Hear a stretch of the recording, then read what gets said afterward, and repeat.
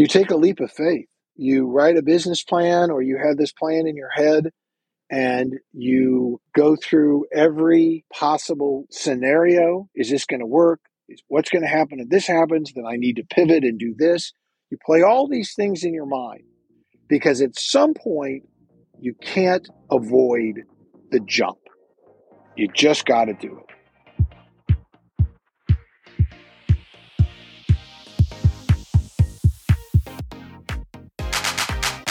Welcome to Professional Profiles, a podcast where I interview industry experts to understand their jobs, learn about their journeys to success, and uncover the strategies they've used to find it.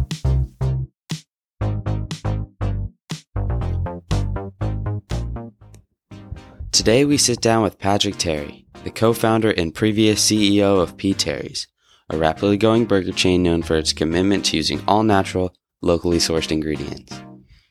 Patrick shares the inspiration behind starting P. Terry's and the challenges he's faced along the way. From a humble beginnings as a small burger stand to almost 30 locations throughout Texas, Patrick's story is one of hard work, determination, and a relentless focus on quality. Here's the interview. Thank you so much for taking the time to talk with me. I really appreciate it. It's my pleasure. So I'm going to jump right into it and ask what your job title is. Well, right now I guess I'm the co-founder. My wife and I started P. Terry's about 18 years ago. And up until 4 years ago, I was the CEO.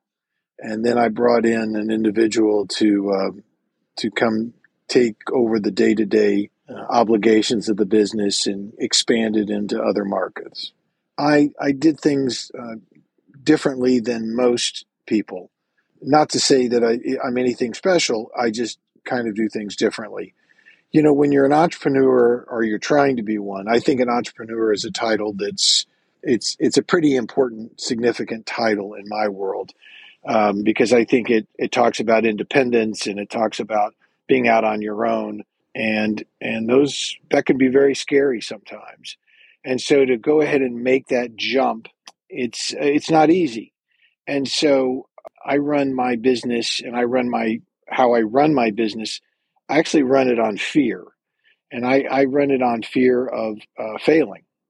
So because that's my mindset, something that I'm not particularly proud of or something that I would recommend, but it's just who I am. It's how I do it. That means that I'm going to devote a large portion of my life to that business. I work my butt off every day. I would work from 7 in the morning till 10, 11 at night until I just couldn't do it anymore. And I did it pretty much every day. And then as the business grew a little bit and we got a little bit better, there were more people involved. I didn't have to work the crazy hours. I still worked every day. And so it's just kind of a devotion that I have to whatever business I'm doing. So you mentioned failure and how it's important in your strategy. How do you handle failures and setbacks? Not well. You know, I take it personally. I get frustrated and I take it on the chin for a while. But the important thing is, this is more of a do as I say, not as I do lesson, is that you don't carry it with you, that you accept that you've made a mistake and this is how you're going to fix it, and then you have to move on. If you're not able to do those things, then you're setting yourself up for failure. But you do have to understand why you made the mistake or what happened and why you were wrong or whatever. For whatever reason, you have to be honest with yourself, and you have to I talk to myself. I talk out loud to myself, and I say, okay, how did we mess this up? And how are you going to fix it? And I probably lose one night of sleep, and that's it. I move on. So that's how I address it and hopefully learn from it and don't do it again. How do you stay motivated and focused on your goals even when you're confronted with setbacks and failures? So you take that 24-hour period or whatever it is that you've learned or you understand what you've done wrong and you're pissed off about, and and then you move on. And so then you refocus your attention to what you're supposed to do. You know, one of the hardest things in business, at least for me, was to let somebody go. And it's not fun, it's not easy, but it's a necessary evil. And so you have to kind of recalibrate yourself. Take a minute. I used to look into the mirror actually, and I would say, for the good of the business, I have to make the following decision, and I have to go do this now. And so whatever that was, I went and did. You know, one of the things that we've lived by since the day we opened is I made up a phrase. I guess it probably comes from maybe the original Star Trek. I don't know. But I used to say and I still do say it, you have to take care of the mothership. And the mothership is your business. You've been on an airplane before, and the flight attendant, before you take off, the flight attendant will tell you that if you're traveling with a child and there's an emergency and the oxygen masks fall from the ceiling, you put the oxygen on first and then you take care of the child. And the first time I heard that, it caught me off guard because I thought, well, you got to take care of the child. And the answer is you can't take care of the child if you're not okay. And so the business has to be okay. So Charlie, we are so proud of the things that we have done for our employees and for our community. We've changed people's lives. It's a wonderful feeling, incredibly satisfying. But if I haven't taken care of the mothership, if I haven't taken care of P. Terry's Burger Stand, I can't do any of that. So how I place it in my mind, whatever hard job I have in front of me that day, whatever bad thing I have to do, at least in my mind, hurting someone's feelings or, making a call to change a distributor or switch out a different a vendor, I have to say to myself, I got to protect the mothership. And so really that's how I guide myself on a day-to-day basis. So, how do you build and maintain a strong team, and what qualities do you look for in your team members?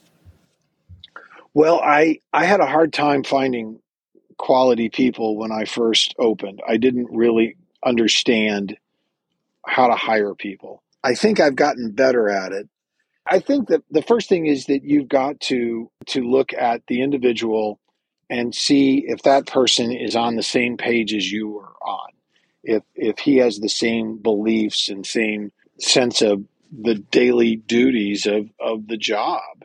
And and that's not easy. It's probably the hardest thing to this day to figure out if that person is going to work out. Now, once you have a team member, then the way you keep them, the way we've kept them, is that we respect them. And that's a word that's tossed around all the time. It starts to be meaningless. But the truth is, we know, my wife and I, Kathy, who started this business with me, we know that we can't do this without them.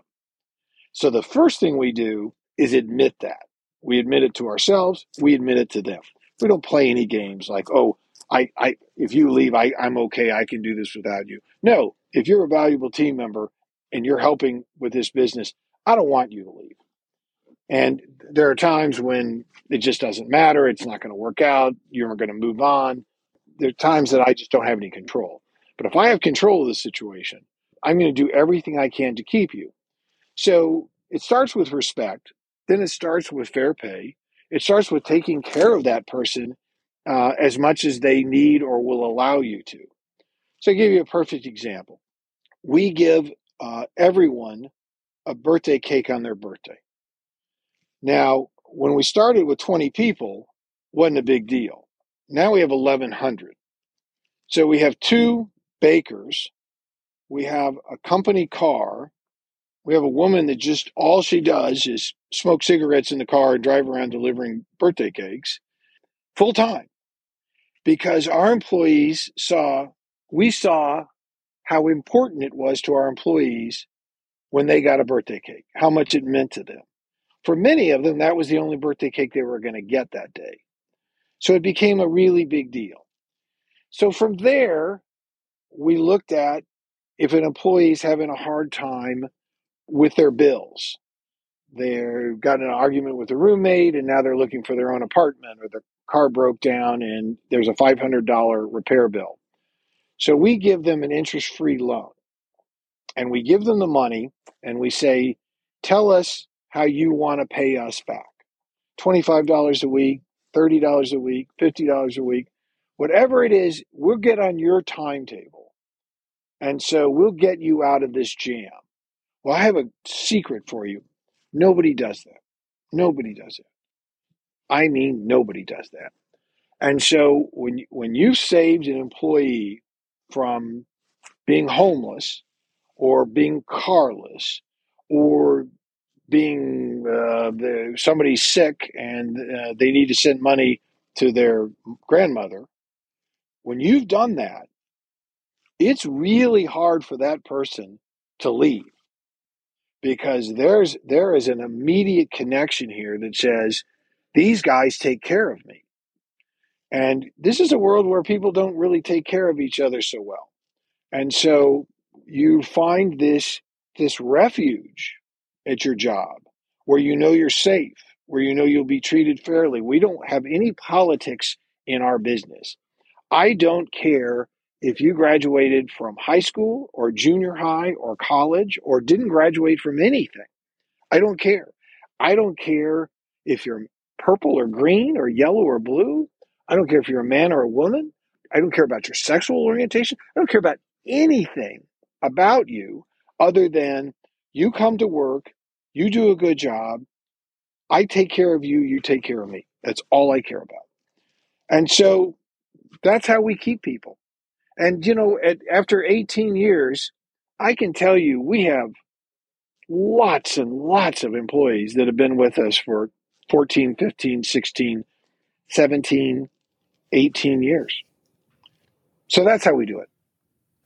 So continuing on that side of things, how do you seek employees that were going to go above and beyond and stand out? So that's an easy answer. You take the employees that you have that are really good and you go to them and you say, who do you know? Do you have a cousin? Do you have a brother? Do you have a sister? Have you worked with somebody that's equal to you? Get them in here. We need help. That's the most effective way. We have entire families that work for us, mothers and dads and brothers and sisters that work for us because of what I said earlier, how we take care of them. So we let our current employees be the spokesman to get in new employees. And that all starts with treating your employees with respect. It does. And my wife and I approached this business without any ego. None. We work as hard. There are stories of my pregnant wife in the dumpster jumping up and down to push the trash down because it was overflowing and the trash company wasn't coming for a couple of days. So when you have an employee see the co-owner 8 months pregnant in the dumpster, they get a real quick sense that nobody here is walking around playing big shot. And so the whole key to it is the approach, how you view your business and how you view the people that work there. That's the secret to it. So you're obviously very passionate about what you do. What advice would you give people on finding a passion? The first and foremost thing is you've got to find something, and most people have heard this before, and I hate to be repetitious, but it's true. You got to find something that you really like, because for me to put 12 hours in, the very first P. Terry's was 500 square feet. It's a little building, and it was poorly air conditioned and poorly heated. So you were either freezing cold or sweating. And for me to spend 12 hours a day in that building, I had to like it. It had to matter to me. And so the passion comes from, it's really something I really enjoy. I enjoy the customers. I enjoy the food. I enjoy the people who work for us. I just like the whole idea. And so the passion just comes from simply finding something I like. And by the way, when you're choosing that and you're looking for something and picking that passion, money shouldn't be involved. This is not about money. Of course, you have to eat. Of course, part of the part of the ways you judge your success is how much money you made. I get that, but man, if that's first and foremost, it's going to be a long life, and it's not going to always be fun. What inspired you to start your business? It's hard to say. I've always wanted to be in the hamburger business. I've done a lot of other things. I started this business when I was 45. So I have a lot of history before that. But I never, ever took my eye off the fact that serving burgers, fries, and milkshakes was just something that looked like a lot of fun and something that I really wanted to do. So it's just been in the back of my mind for a really long time. I got lucky 18 years ago. The spot that I had wanted for so long became available. And that's really how it all started. What are the steps you need to take? So, so you've got to find a need. You've got to find something that people want. You've got to be objective about it. You've got to be honest. And then you got to find a difference. How do I make my yogurt shop different than the guy across the street? Do I let the customer have as many mixings as he wants at the same price? Do I make the cups larger and give him a better deal? Do I lower the price and make it affordable? You've got to find a niche. Otherwise, you're just competing across the street. And best case scenario is you're going to split sales with the guy across the street from you, and you're both going to be miserable. So, really and truly, you look for something that an opportunity that's out there that no one else is doing, or that you think you can do better. And then you run that idea to people who you trust. And you sit down and you go, hey, listen, um, I think if I do this, it's a good idea. Now that person that you trust has to be someone that's honest with you, but also is somewhat knowledgeable in business or in that field. And they're able to tell you, yeah, it sounds like a good idea. I tell you, I had a great idea, Charlie, a few months ago. I had this big idea. I thought that when I get my hair cut, I go to the same person. Been there, going there forever. And whatever she says, shampoo wise, that I should use, because she cuts my hair, whether it's dry, whatever it is, I buy whatever she tells me to. So I had this great idea. I'm going to sell a shampoo and I'm going to let the hair cutters sell it for me and give them a big commission. This was my idea. Because if you go to these places and there's like 20 different kinds of shampoos, and yeah, the store makes money, and anyway, blah, blah, blah. I just thought, oh my God, this is great. So I sat down with a couple of people who cut hair and own a hair salon. Turns out it's a terrible idea. And they explained why. That people who cut hair aren't very good salespeople, no matter what. And they gave me their experience. So you know what? I shelved it. Okay, it's not a good idea. So I'm listening to other people. I'm being honest with myself at the end. I forced a few business positions in my life, and it never works. So you got to get a voice that you trust telling you it's a good idea. How do you handle risk and uncertainty as an entrepreneur? You take a leap of faith. You write a business plan, or you have this plan in your head, and you go through every possible scenario. Is this going to work? What's going to happen if this happens? Then I need to pivot and do this. You play all these things in your mind, and then you say to yourself, okay, it's like jumping off a cliff into the ocean. You jump off and you just pray for a safe landing, that you're going to hit the water and there's not going to be a rock, and you're going to be okay. Because at some point, you can't avoid the jump. You just got to do it. And so it becomes what I call a leap of faith. Okay, I've done everything I can to make this succeed. I believe in the company. I believe in myself. Here goes. And then you see what happens. So how would you measure success for your company and for yourself as an entrepreneur? Golly, that's probably the hardest question you could ask me. Truly, because I keep a pretty rough scorecard. I'm never really satisfied. The little things in life are the ones that probably satisfy me the most. An employee who comes to me and tells me, hey, thanks to you, I was able to buy a house. Amazingly satisfying things. Yeah, I keep an eye on the bottom line. Absolutely. I am a capitalist. I don't deny it. I think it's a good way to run a country, a people, but I'm never ever quite satisfied. And I don't think I ever will be. I think that's how I keep things going and constantly trying to improve. I celebrate the wins. We opened up a new P. Terry's on just a day ago. Sales have been terrific. The lines have been long, and I will smile and nod my head and then worry about tomorrow. So it never really ends. How many locations do you guys have now?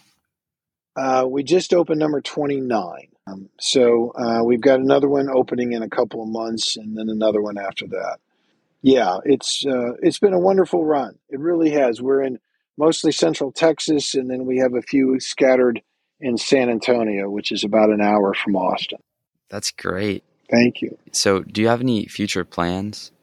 Well, we're going to just continue to grow. We're going to go to Houston someday.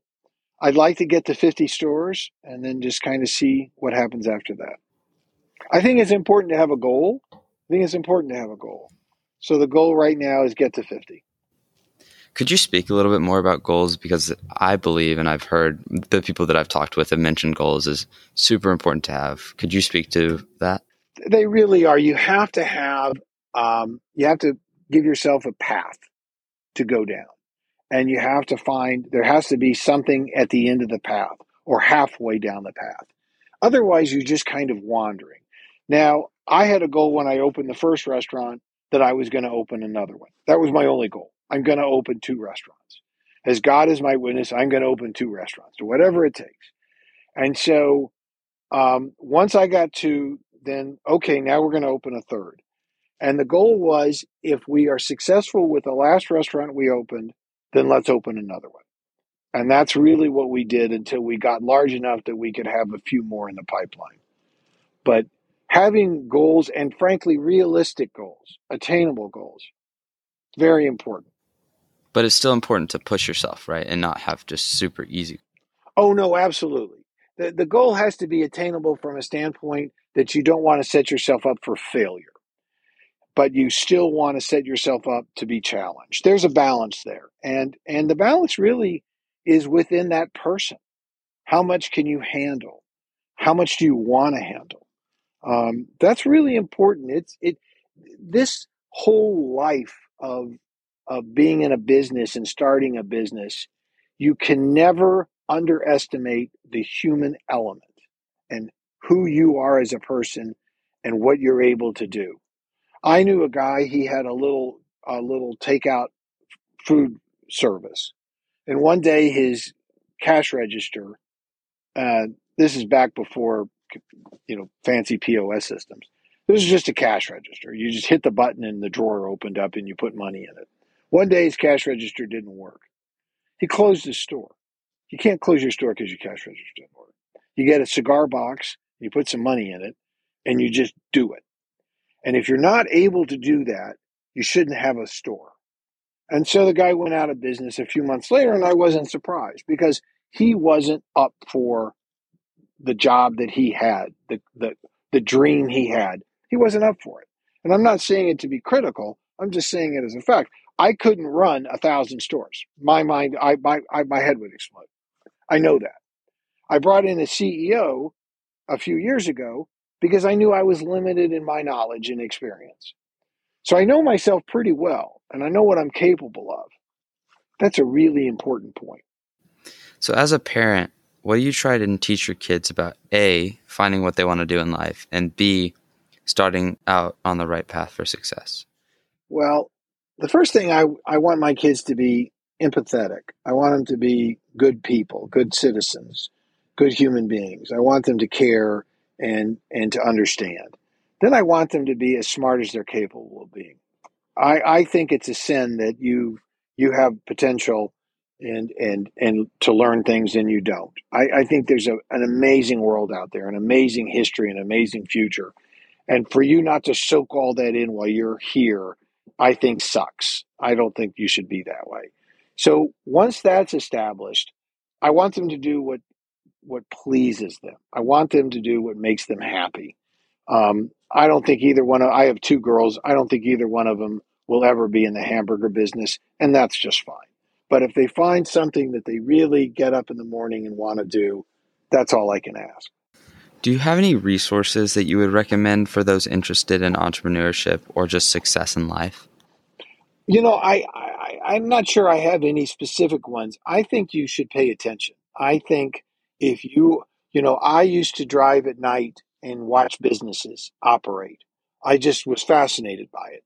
I always loved the food industry, so I was watching, what have become my competitors. You know, what does McDonald's do? How do they run their business, and how do they market it and advertise it? So I kept an eye on what was going on. And God, with the internet and with Google, geez, you can learn everything in the world. So I think it's that compassion, that finding that one thing that turns you on, and then learning everything you can about it. One of my weaknesses is that I want to do it myself. That I don't reach out to people who have more knowledge. It's a mistake I've always made, but it's who I am, and I just know that I'm going to plow through it on my own. I don't recommend doing it the way I do it, but that's kind of how I do it. But paying attention and understanding what's going on in the category that you might be interested in, I think that's key. If you could give one piece of advice to give younger people to help them achieve success, what would it be? I think it would be to know yourself. I think that's my success. I know exactly who I am, which means I know my weaknesses. I know my strengths. I'm the first to admit, oh my God, I got to get somebody in accounting in here because I don't understand these numbers and I don't know why this is happening. I think being able to admit what you're capable of doing, and more importantly, what you're not capable of doing, is the best advice I can give somebody. Look in the mirror and go, you know what? I suck at that. I got to get somebody to help me with that. I'm not good at that. I can tell you that's how we've gotten through these last 18 years. All right. Well, those are all the questions I have. Thank you so much for your time. It was my pleasure.